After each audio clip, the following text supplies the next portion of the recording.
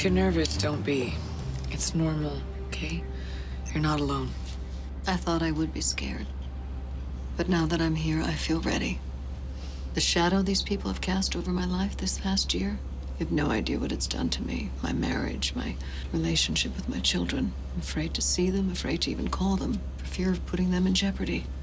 But when this is done, after you've helped Stuart and me find safe passage, even if it means spending the rest of our days in Greenland, I'll be able to breathe again.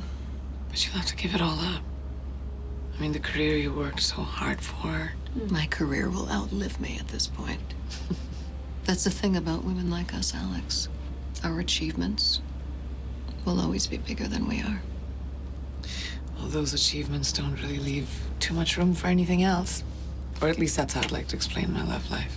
A woman bright, brave, and selfless enough to save our country from crisis. Not only once, but twice. That woman doesn't belong to any man, or agency, or bureau.